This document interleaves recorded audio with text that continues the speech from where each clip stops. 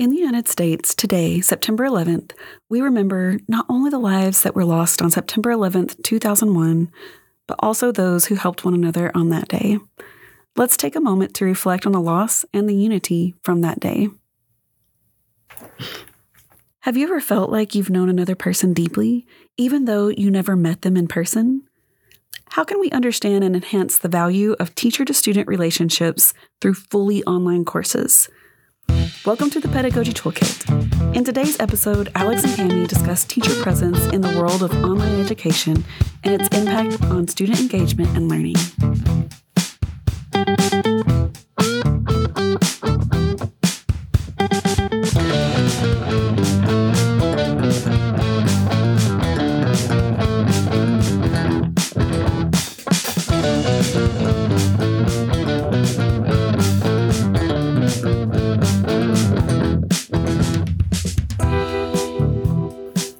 Tammy, you enjoy reading, right?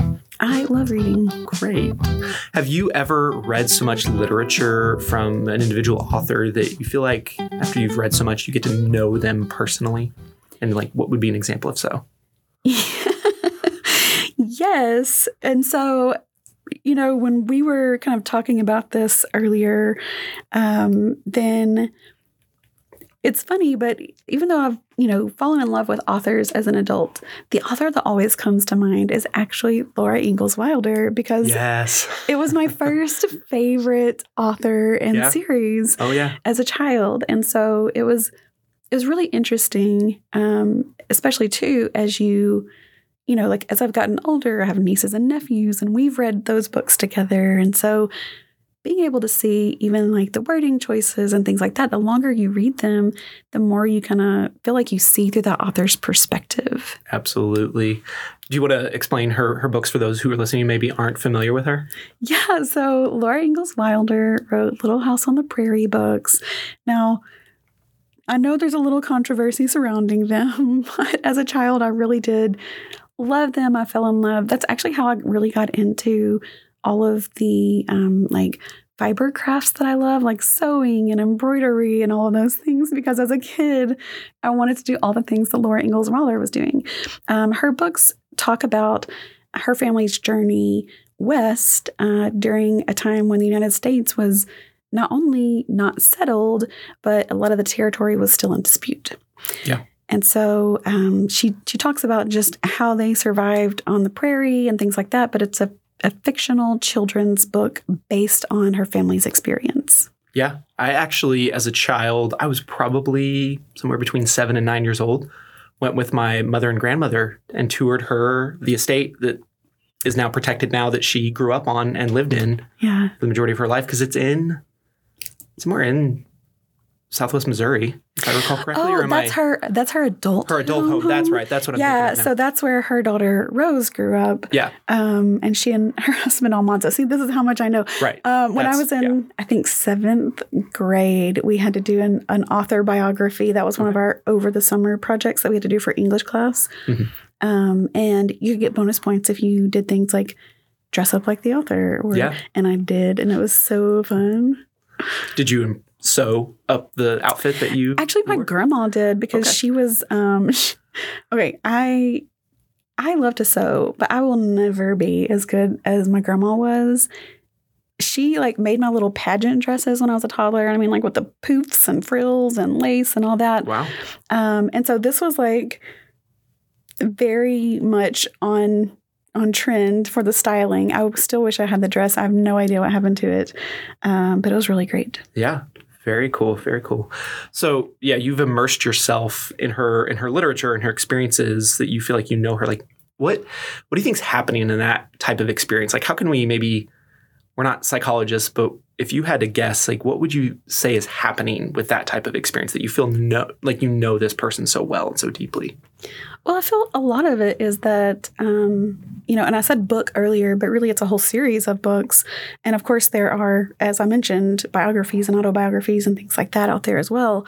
And so I think that, it's all those different touch points that I got. It wasn't just that I read this book one time and really liked the author. It was that I had these several experiences throughout throughout a long period of time, or, comparatively long anyway. Right.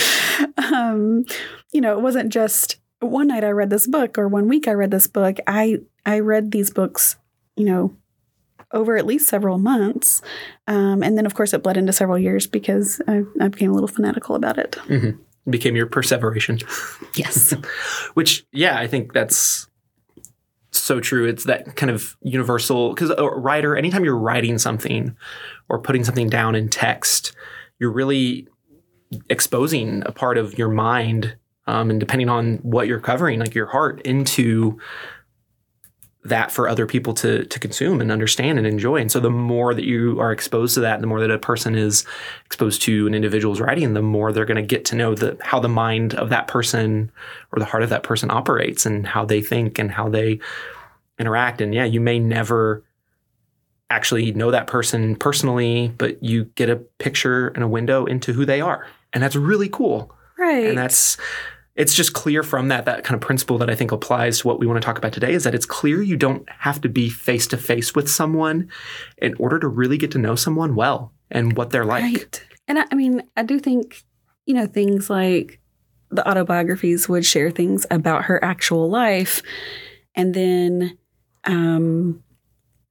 sharing things about the actual life, that doesn't mean that we're best friends forever, right? Because it's very one-sided at that point. Yes. But it does mean that if we met, we could probably carry on a conversation, right? Yes. And we'd have some things in common, at least to discuss, and maybe could even go a little bit deeper because we took a moment to talk about ourselves, our lives, being able to touch base on similar interests because of that knowledge of someone's life. Yes, absolutely. And that's where the author example, it's a fun thought experiment to kind of get kickstarted, but it is inevitably one-sided if we play that out, because you're only reading what somebody has put on paper and you're not getting the feedback back and forth. But I want to take kind of that facet of our experiences that, we don't have to be face to face with someone to know them well, and apply it to that online learning space. Because our reality today is we do relate to other individuals in these online and digital spaces in a variety of ways. There's social media, there's emails, there's team meetings, there's video calls. We interface with people through text messages and voicemails and discussion forums and Reddit, all these cool spaces online, which are two-way, and even some cases have way more people involved. Just thinking more broadly, I think it's clear if we stop and think about it, like people develop deep relationships online. Like people get married from meeting online. Yeah. People. It always makes me think of the little meme that goes around that talks about, when we were growing up, your parents were like, don't talk to people on the internet, don't give them your information. And now we, not only marry people that we've met on the internet, but, order a car to come pick us up at our home address and take us somewhere else. Absolutely. Yeah, there's just so many ways. I mean, our life is digital. Yeah. And I think especially with this group of students, Gen Z now, because they've grown up with this their entire lives. So you see, I guess a lot more how they connect with each other. I know some of my former students because I used to teach this crew. And even I have a couple of siblings that are in this generation. And I have one sibling especially who that is his preferred method of communication. He will rarely answer an actual phone call. It gives him kind of anxiety to do things like that. But forming most of his friendships are online friendships. They're not in-person friendships. And, that's very different than the way I grew up. But for him, that is very meaningful. He's developed an entire life online. Absolutely. There's an example I read as I was kind of researching in preparation for the episode, and a woman wrote on a blog that she had was they got her and her husband, or her now husband, were engaged and about to get married, and they had a wedding registry online, and they got a package sent to them, and they opened it up, and it had a note it was the handle of the username of one of her husband's World of Warcraft buddies. They had never met in person, but over the years, her now husband and this guy had just developed such a relationship in that online space that whenever he found out that his World of Warcraft buddy was getting married, he wanted to send them a gift. And then eventually they did meet in person, and that gentleman ended up dating someone and they got married, and the four of them became really close. And not all relationships online spur into that face-to-face. But yeah, there's just so many examples that they can start in that space and then evolve into other avenues, but they can also just be online and be really valuable. There are going to be some downsides and dilemmas if you are only limited into the online space. I mean, there is always the issues of like bullying, social media pressure, comparison, things that we know and get talked about a lot from the news that we have to be aware of when it comes to online relationships. But if we only focus on that, we're really missing the opportunities for genuine relationships to develop and thrive. And these things can be born through online connection interaction. And we aren't necessarily, maybe in our world, trying to develop those depths of relationships through online higher education courses, but we are wanting to cultivate genuine experiences that lead to depth of learning and depth of trust, because that's where real learning and real life experience can happen. Well, and we know from research that outside of your living environment with your parents or your family, and in higher education, the people that are closest to you and around you, basically, outside of that kind of environment and the support you have in your personal community, right? Your instructor is going to be one of the biggest impacts on your success as a student. Now, that's not to say that instructors carry that weight alone or that students don't have a responsibility, because they definitely do. Yeah. That's a different conversation. But instructors carry a lot of weight and impact on students. And so building those relationships, especially in online courses when it's really easier to disconnect because you're not having to look someone in the face, can be vital for success for students. Yeah, I absolutely agree. And especially in those online spaces when the motivation and the impetus to succeed is typically on, it's a internal locus of control for the student. The more engaged an instructor is, you can't ultimately legislate that. You can't legislate that in a face-to-face either.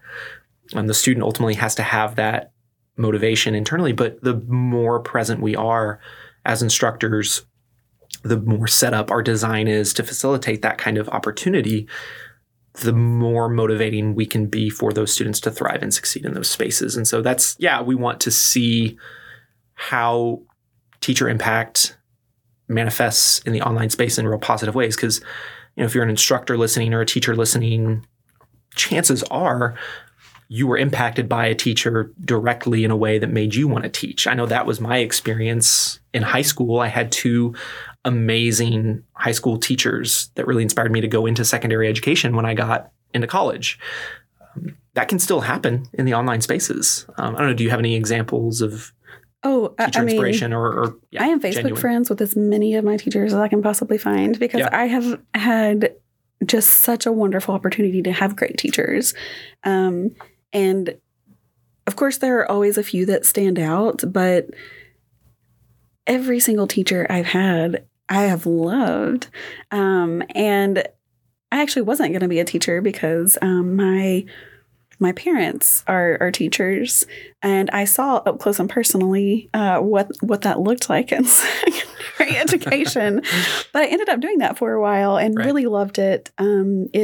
Just that the relationships that you build not only with students but their families, that just is so impactful not only in the student's life but also the teachers for various reasons. In higher education, though, it's not always the instructor who's encouraging you to go into teaching, but a lot of times that is how you find the subject area that you ultimately get your degree in, whether or not you end up there. Even though I ended up in education, my bachelor's degree is actually in political science. And that is because of Dr. Houston at the University of Arkansas at Monticello. Yes. He's not there anymore. He left a long time ago. But when I was there, he was. And he he was the chair of the political science department, and I loved my political science classes. And for 2 years, I went undecided on my major because I had no idea what I was going to do with my life. And then I said, you know what, I'm going to do early childhood education. And back then you had to do early childhood and special education. You couldn't just do like one or the other. I got to my first education class and I was just like, oh my gosh, I cannot sit through this for 2 more years. I can't sit through this for one more day. And I went immediately to Dr. Houston and I was just like, please, please, please, can you get me out of this class and put me in a different one and change my major, like anything else? He's like, what do you want? I was like, political science. Let me do political science because I knew I liked the classes. Yeah. And that's what it was all about is I liked these classes and I really connected with the instructors I had. Absolutely. And that's an opportunity. It's not just as an instructor, especially in higher ed, if you're listening, it's your presence, your engagement could allow a student to see the subject matter the way you see the subject matter and see that like passion in that. Like you probably have that for whatever subject you are teaching. And you can really cultivate that in a way that helps you know the person more, but also just opens the door for them to know the thing that you fell in love with. And that's really important. And so as I think like practical ways, I like to look at it from one example. It's like the compassion and competency scale is kind of how I look at it. Like you want to have those 2 components as an online instructor in balance with one another. Compassion as kind of a catch-all word for empathizing with where students are at in their professional development, their educational development, their personal lives, which is going to mean that you have to get to know them a little bit through the online space, and just holding that alongside the need to develop their competencies in their subject matter.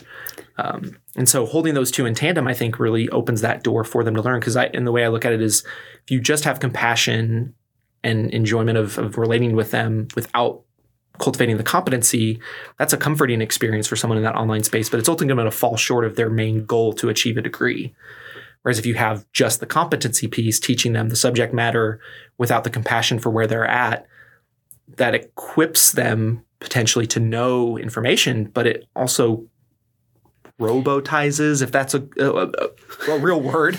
But it makes robotic the experience. But together that promotes this exploration. You don't actually end up remembering as much when you have that kind of experience. Right. And everything you're talking about actually reminds me of schema theory and the fish is fish story. Yeah. About, the fish and the frog that were living in the little pond. And the frog, he was a tadpole at first, and then he became a frog and got legs and he could live outside the water. And he went on a little journey and came back to tell his little fish friend about all the things he saw. And he described a cow and, a tree and things like that. Well, the fish was just thinking of the cow as a cow-shaped fish, right? Because that's all the fish knew. It couldn't imagine these things. And so a lot of times, like, getting to know your students and where they are allows you to explain things in a way that they can understand because you know what they're relating to. And also, you're able to give more specific feedback because when you develop those relationships with students, then you are able to, you can't always give them those experiences, but you're able to see, that maybe your student is thinking of a cow as just a cow-shaped fish. So you can kind of see where they're coming from and what their experiences have led them to perceive what you're saying. Because, they say that saying perception is reality. Yeah. And a lot of times when you get to know your students and you develop those relationships, they're going to be more open about what they're actually seeing or not seeing in your work, whether they realize they're not seeing it or not. And that gives you the opportunity to step in and say, oh, okay, well, think about it through this lens, because that's how we learn, right? We make connections with what we know already.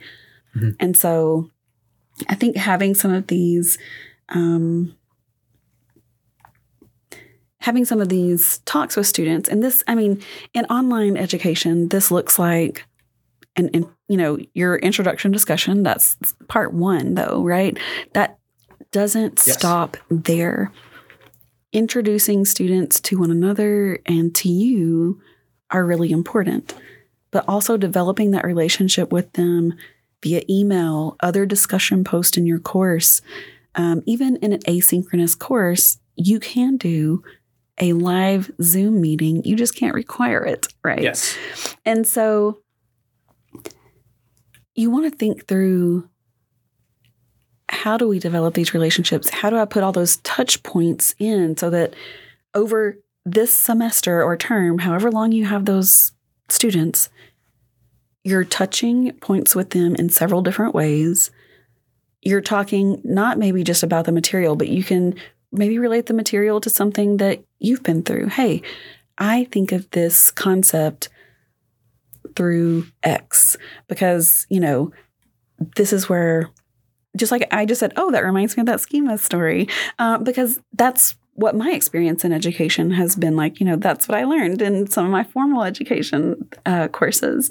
And so being able to relate your personal experience to some of those formal, topics can help students see it in a new way, or bringing in videos and saying, hey, this is the way I see it, but I've also seen this person, and this is kind of how they see it. Introducing them and showing them that learning happens in all different ways. Right. I 100% agree. And I think that's so important to go beyond just that initial step. Like you mentioned, the introduction discussion can be something that's so overutilized that it just kind of becomes boilerplate templating. But if it's not being applied throughout the rest of the course, it's really missing the point. What point is there to have somebody introduce themselves and share a little bit about themselves if then that's never addressed in their learning? So I think that's an important first step, and it has to be a active first step. So seeing our online students through the wider lens of their identities, especially in fully online education, you're going to have some students that are fitting that traditional age range and socioeconomic demographic of college students, but most of the time it's going to be working parents, spouses, children who are taking care of their elderly parents. They're working full-time jobs. They're working a couple part-time jobs or a couple full-time. It's just everybody's in these different experiences. And if you can learn what industries people are in or what interests people have, then that allows your messaging through the course to enhance the mediums by which you are delivering it. And so, like you're saying, you may have the general structure. I mean, we hope you do. We hope you have the general structure and content of the course already built by the time you're welcoming them in. But how great is it if you know that certain sections of your students really resonate with a particular type of like social media outlet, or this particular type of YouTube content will really resonate with them. And when you enter a certain week, hey, you can post an announcement, include a video, or build that, add that into the content. And that just enhances that week for that student that much more. You're like, oh, I know they'll get this video because it has this particular type of humor and engagement in this way. Or I can add more into my content that's really going to connect with this particular person's lived experience. We would do that in a face-to-face, kind of on the fly. So how much better is it in some ways that you can have some time to sit and marinate on, what are ways that I could really customize learning in any given semester to the folks that I have in my class for this particular semester in this particular course. Yeah. And I'm glad you brought that up, because on our campus, we have on-campus students who take online courses. Yes. But the students who are enrolled in online programs, the biggest difference in the demographics between those on-campus students and those who are enrolled only in online programs is age. There are much fewer of those 18 to 22-year-olds and a lot more 30 to 40 or 30 to 50-year-olds in our online programs. And so taking that into account, that's a different part of your adulthood, right? 100%, yes. Being in my 30s to 40s right now, yes. Yeah. It looks a lot different, as it should, in your 30s to, to 50s even, 30s to 40s and 40s to 50s, than it does in your early 20s, late teens. And having both of those in your course at the same time, you might have both of those, demographics in your course at the same time. That's fine. That's why you get to know your students. So you know who's there, and you know how to really create things that are going to benefit them the most, or how to communicate most effectively for them. Absolutely. And, if you're an instructor and you're listening, how much more enjoyable of a class is that going to be if you recognize maybe you're in your 30s to 50s and you realize, oh, I've got a lot of people in their 30s to 50s in this class. There's much more of a peer-to-peer dynamic where you're almost in on journey of learning and discovery together, and you get to play the subject matter expert. But that's going to create, if you're able to get to know them more, probably much more of an engaging dynamic for you of relationship and relationship building in a different way than if it was just 18 to 22-year-olds. I'm not saying you can't do that. It's just going to look different. But that also has benefits and opportunities that are there to discover.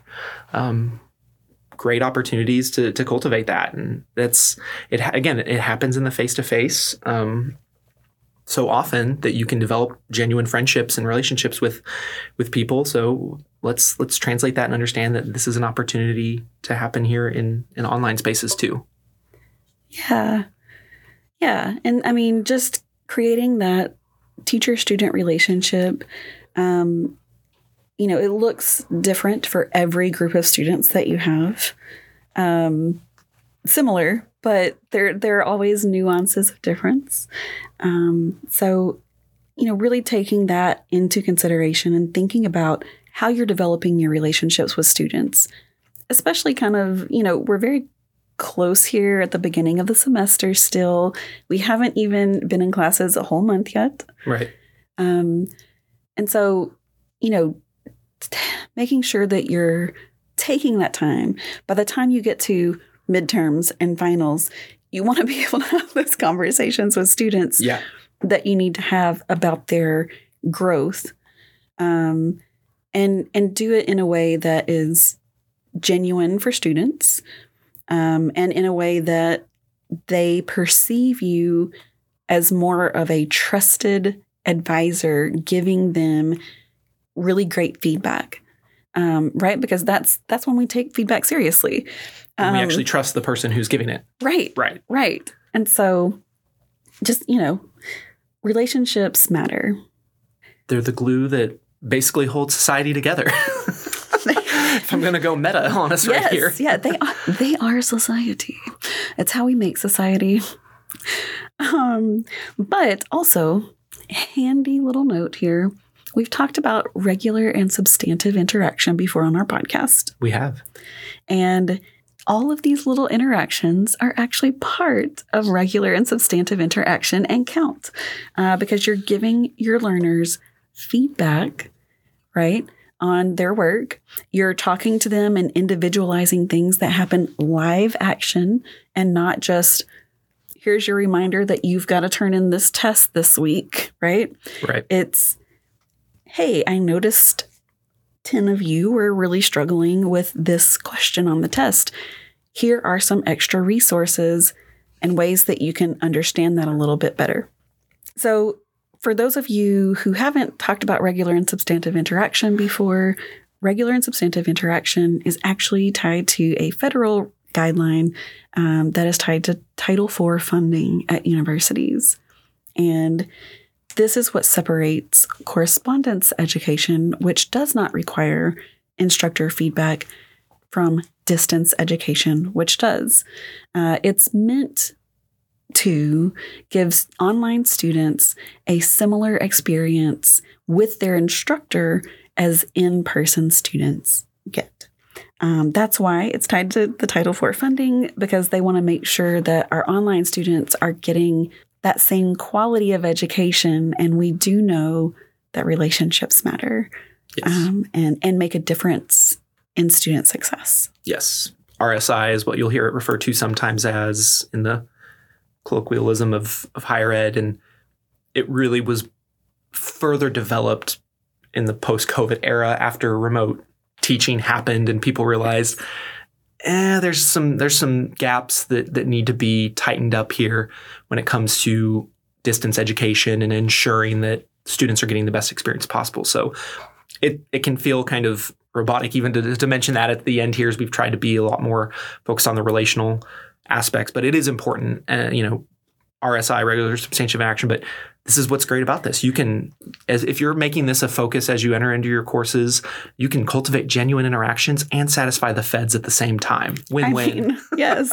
Well, and as instructors, we know that documentation is our best friend when it comes to teaching our courses and making sure that we've got things documented that we're required to do. And so that's why we tacked it on at the end. We just wanted you to know that this is a way that you can document something that you're doing really well that meets these guidelines.